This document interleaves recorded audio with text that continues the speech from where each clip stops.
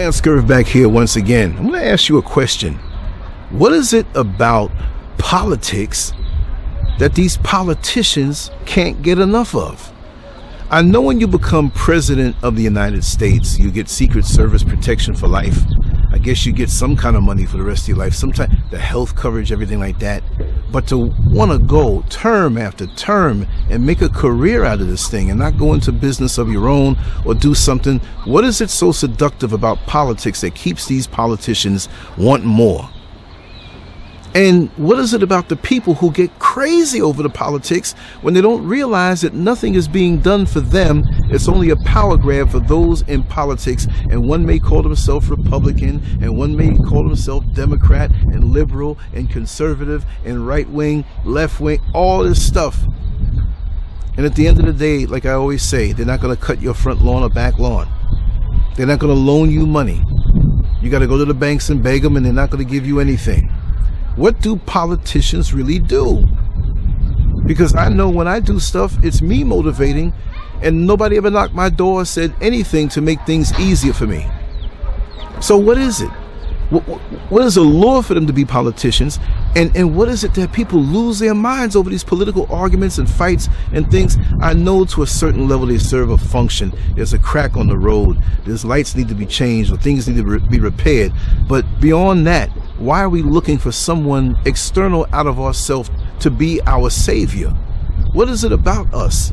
And what is it about most people, but especially us? We're waiting. We have that chip inside of us that just wait on for the Lord to come on, or this white politician to come around. He's going to do it for you. And all the white politician got to do is come around to the churches and kiss a few black babies and take pictures. And we're just so glad.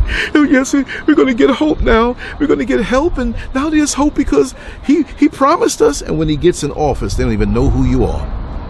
You try to go near their office and security is going to wheel you out.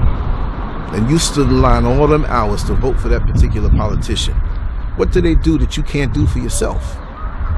Why do we put and bestow all of this responsibility in others to do for us what we can do for ourselves?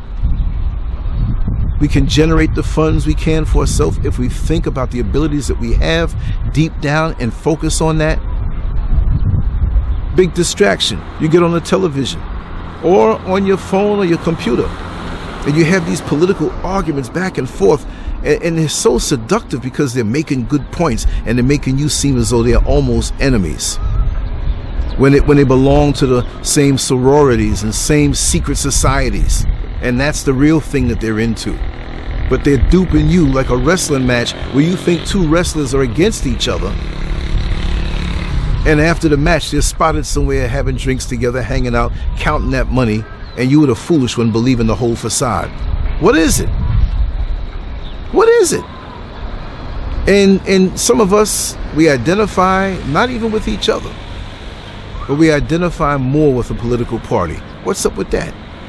Your own black brother and sister may be hungry or need something, or you can do something for them, or they can do something for you, but it keeps you separate because of the political parties that they're in that's different from yours. And I ain't gonna mess with him. He's a black man. He's a Republican. Oh, I ain't gonna mess with him. He's got this bad feeling about me because I'm a Democrat. No. What? And even those in religion.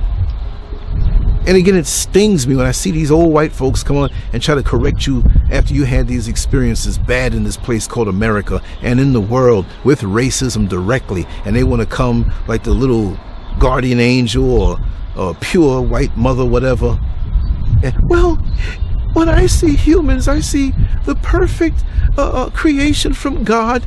And no matter what the color, and that's in a perfect world. But when your ass was going to church, way back in the days when they were lynching us, and we were in another church praying to the God, and you were praying to the God. But how many gods are there? And you claim that we're all one, and you didn't see that before. You didn't open your mouth to even say that to somebody who was hateful against us outwardly, and you stayed silent, which means you signed off on it. So don't come to me with that in 2023 when we never heard a peep out of you. Go somewhere amongst your own people and videotape it and tell them that. And let's see the reactions of them. How many things have you heard in around dinner tables and in public spaces about us where you all congregate, and you talk so bad about us, and what do? Do you say that then? Get away from me, right? But again, religion, politics, they say don't talk about that because it's a very sensitive thing, because most people don't even know where they stand with themselves. They have no real conviction from within themselves to say, I'm a man and this is what I stand for. If I don't like you, there's a reason why I don't like you, because you did something stupid and you got caught. If I'm not into the religion or into the politics, it's because I don't see the point in it. The real deal is to be centered in who you are with integrity and with those unseen things that are in your heart that are righteous. And the real creator that vibes with you every single day, that inner voice that talks to you. Not coming at me with these verses.